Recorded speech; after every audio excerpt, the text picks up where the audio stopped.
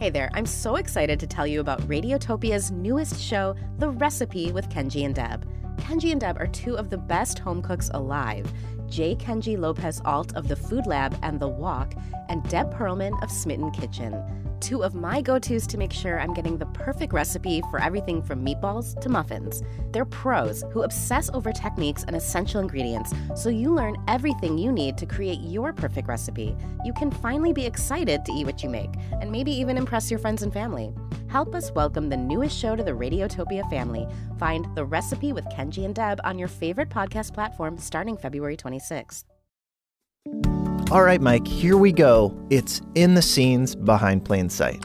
That's Ian, and I'm Mike, and today we're talking about one of our favorite episodes. At this point, really, they're all our favorite episodes, but this one has a special place in our hearts. It's the episode called Volleyball Dance. Volleyball Dance, where we combine volleyball and dance in an incredible volleyball dance. That's all coming up on In the Scenes Behind Plain Sight, the name of this podcast. Well, hey there, Mike. Well, my old friend. Hey. Welcome. How are you? I'm great. I'm great. How's your week been? It's been, there were ups and downs. Monday and Tuesday were great. Wednesday was great too. Thursday and Friday, both fantastic. And then a terrific weekend. So the ups and downs, but everything was great. It doesn't sound like there were really any downs. Maybe some downtime. No, very busy. Just I guess like ups and lower ups. I had ups and lower ups. What about you? What's wrong with you? Nothing. Well, that's great. Well, let's get into the episode today. Volleyball Dance. It's a fun episode because the title gives away everything. Yeah. If you were watching, you knew where things were headed the entire episode, and I like that. I sometimes, I'll be watching something, and the question of how are they going to get out of this one, or who done it, just tell me at the beginning so that I can relax and enjoy the program. It's such a satisfying feeling when you can kind of crack the code before you even know there's a code. Right? It's like, think about that movie Da Vinci Code. Da Vinci did it. Yeah. It's all there. It's all there in the title. In any event, it's an episode that really begins to lay out what is the overarching storyline of the second season of the show, which is the gang at Funsation's building towards the big nudist competition. And we get the ball rolling in this episode. The episode actually begins with the gang training by rolling a ball. They're getting a ball rolling to build up their strength. It's quite Sisyphusian, really. They're pushing this giant stone, but they're on a flat plain because it's Florida. Yeah. So it's much easier than what Sisyphus had to deal with. And thank goodness. And you have to wonder if Sisyphus were on a flat plain, if we'd still be talking about him. If he would have just kind of moved the stone up, and that was it. Just kept moving it along. Yeah. And eventually he got to the destination, and the gods were like, touche, Sisyphus. Meanwhile, Prometheus is getting his liver ripped out every day by birds. Luck of the draw. Let's take a quick break before we get deeper into the episode. Candace, you want to play a little something for us?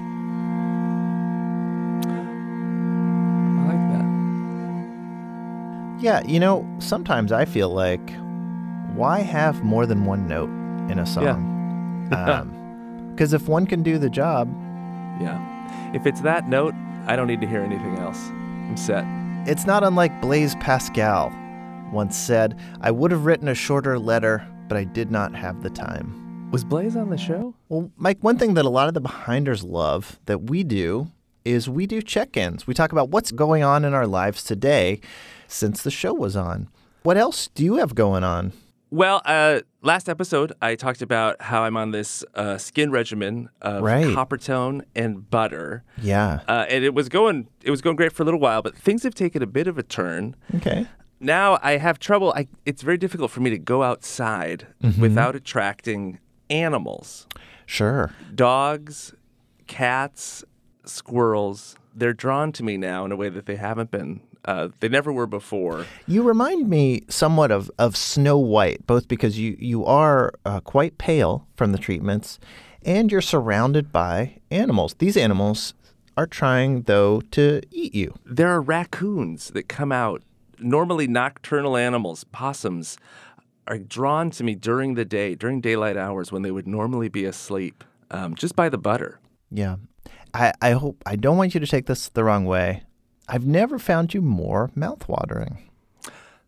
Well, thank you. So the ball that we start the episode with that's rolling around, Yeah. I think, to anybody watching, we just think it's a prop. But there was an actor inside of it playing the ball. Right. And it was Kevin Costner. Incredible. This is, I think, the second time Kevin has shown up in a movie, kind of uncredited, unbilled. You don't see his face. The first time, of course, was as R2-D2. And I think watching this, nobody out there would think there's a person in that ball. Yeah. And that just goes to that's acting, right? Like you don't even sense the actor, you just accept it as a real. So many questions, but the main question is why? Yeah, and I think it's edited out, and credit to the crew and the sound team. You would hear Kevin Costner screaming that from inside the ball. Yeah.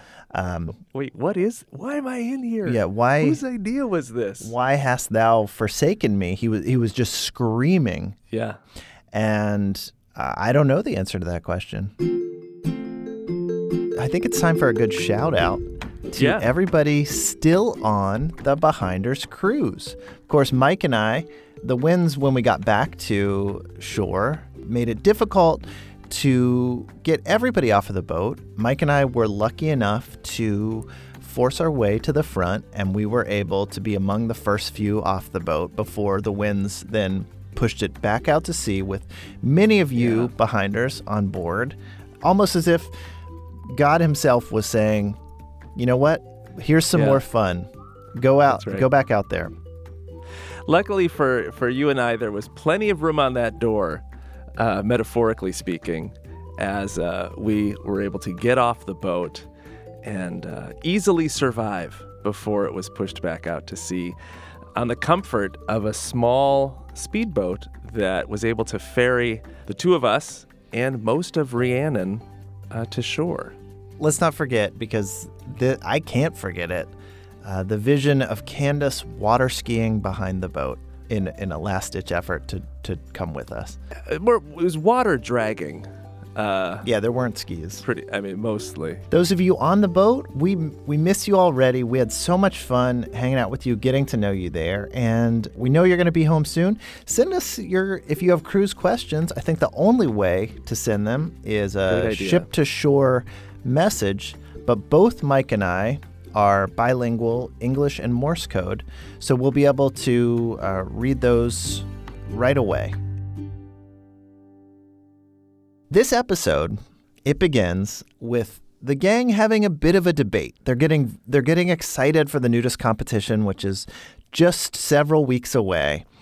And that competition always ends with a big talent show. And the gang is deciding what's going to be our talent. Half the camp says volleyball because they've proven themselves last season with volleyball superiority. Half the camp says dance. It's a bitter fight. Yeah, they seem irreconcilable. They are fresh, relatively speaking, off of the volleyball victory. So it does seem almost as if that's a foregone conclusion. And this is what I love about this episode. It's Chekhov who's pushing for dance. And that's the fun thing that we're learning more about him, his character, his whole backstory is being filled out. And that's one of the things I love, too, about the Safdie brothers is what was once maybe a two-dimensional hitman character becomes really five-dimensional. Easily. In the details we're getting about him. He's a dancer. He loves to dance. Before he became a hitman, he was a ballerino. Even when we flash back to him murdering someone, there's a grace, a lightness that one can't turn away from. With every shot from his gun, you can see a slight plie. We should say this debate, while to people outside of Funsations, it might seem frivolous. They look at this gang and they're like, wow, you're great at volleyball, you're great at dance. Yeah. Either one's going to be good. Why don't you just decide? Yeah. Also, they're asking, how do you even what does it mean to do a volleyball act in a competition? What does that even look like? What I think we learn in this episode is that 6.5 years ago, the last time the nudist competition was held, the gang chose magic as their talent, and it ended, they actually sawed a woman in half. It was devastating, and they didn't win. One of the things that I think we kind of lose sight of this when we talk about the previous year's competitions, to be able to successfully do a magic act as a nudist is extraordinary. If you think about the phrase that you often hear with magicians, there's nothing up my sleeve. Right. That's one thing when you have a shirt on, a long sleeve shirt. When you're a nudist, there are no sleeves. Yeah. You have to secrete all of your coins, cards, newspapers, the flower that shoots water. That's more clown. Fair enough. Well, should we take a quick break? Let's take a very long break. Oh, let's do that then. Sit right back and enjoy this extended break.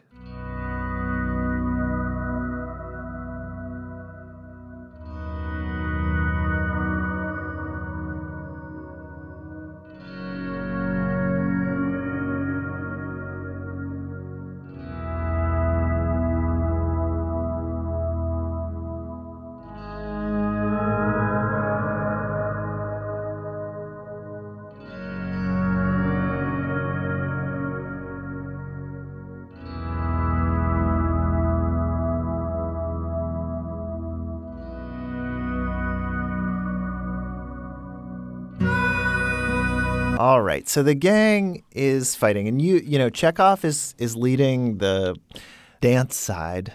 You are leading the volleyball side, having been the hero of the volleyball game. You're still kind of high on that. And what's so fun is there's this great scene where you see me on one side practicing a serve motion. Oh, right, warming up the serve, and then. Not quite split screen, but over on the other side, you see Chekhov doing his own kind of spins and ballet, jetés, jumps. And that's when it hits you. The ball from the ball rolling exercise hits you in the head. Kevin Costner. I'm injured by this giant ball. But as I fall to the ground, I think, volleyball? Dance. Volleyball? Dance. Volleyball dance. Volleyball. We're doing volleyball dance. Dance volleyball. It's such an obvious idea. You can imagine it. You can imagine movement. You can imagine balls. It's dance with balls is what it is. Well, I think now is the time. Candace is signaling me wildly that we need to hear from one of our sponsors. Thank you, Candace. Support for In the Scenes Behind Plain Sight comes from Blackbeard Pizza. Home of the country's only fish lovers pizza, Blackbeard Pizza is proud to announce its Friday night pizza special.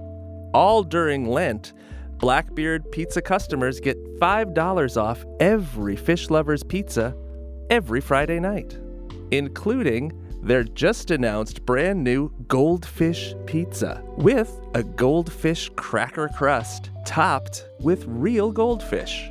Never before have the goldfish of child cracker fame and the goldfish of child pet fame met in the same cuisine. The first 10 customers every Friday night also receive a goldfish pet. Swimming in a bowl of Pepsi or Diet Pepsi that you can drink. For more information on Blackbeard Pizza, visit our stores or go to blackbeardpizza.condos. I think one thing we should talk about, because I think there's been a lot of chatter about this. I've seen it on Twitter and TikTok out there. A lot of the behinders have noticed our show art recently underwent a change. I love it. You'll remember in season 1, it was clearly you and me, in one of our classic poses, two guys who know how to have fun and aren't afraid to goof around in front of each other. Radiotopia came to us and suggested the show could use a little refreshening. I think their words were complete overhaul. Yeah. And so for Candace's Christmas bonus, we gave her a 7-day free trial of Photoshop, Adobe Photoshop. And we said, you know what, go to work. Just make this logo more attractive, more eye-catching. And she came back 10 minutes later with entirely new art of the show. And what's different is now instead of seeing us, you'll just see our silhouettes. It really obscures our the things that make us unique, that let us know it's us.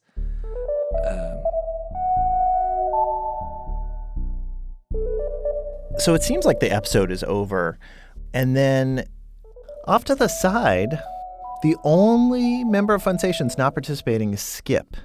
Yeah. Who we see off to the side as everyone celebrates and starts chanting, "Dance volleyball, dance volleyball." We just see Skip looking up at the sky with his, again, pixelated bikini area drawing the eye. It is uncomfortable. It's an eerie, unsettling moment with a sense of foreboding that you don't often find in network comedy. And also, it does focus on a character that up to this point in the run of the show, you hadn't really looked at that closely. Skip's presence is always distracting when he is on screen due to the pixelation, but we hadn't ever really spent time zoomed in, really focusing on him in the way that we do in this last moment. Yeah, you're left with a feeling after this episode. Is Skip more than just a background character?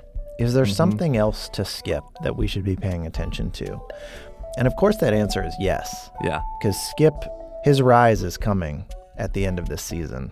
It really, otherwise, why would we do that, right? Why would you end the episode focusing in on somebody who ultimately doesn't really have any bearing on the show?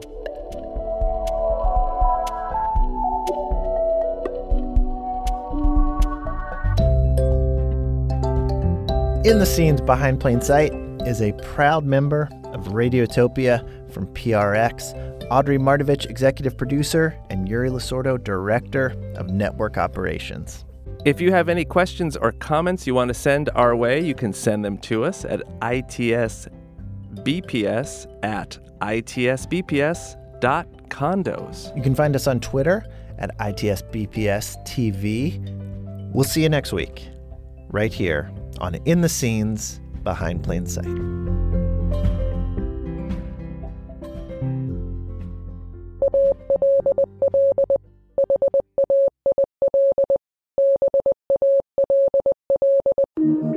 Radiotopia from PRX.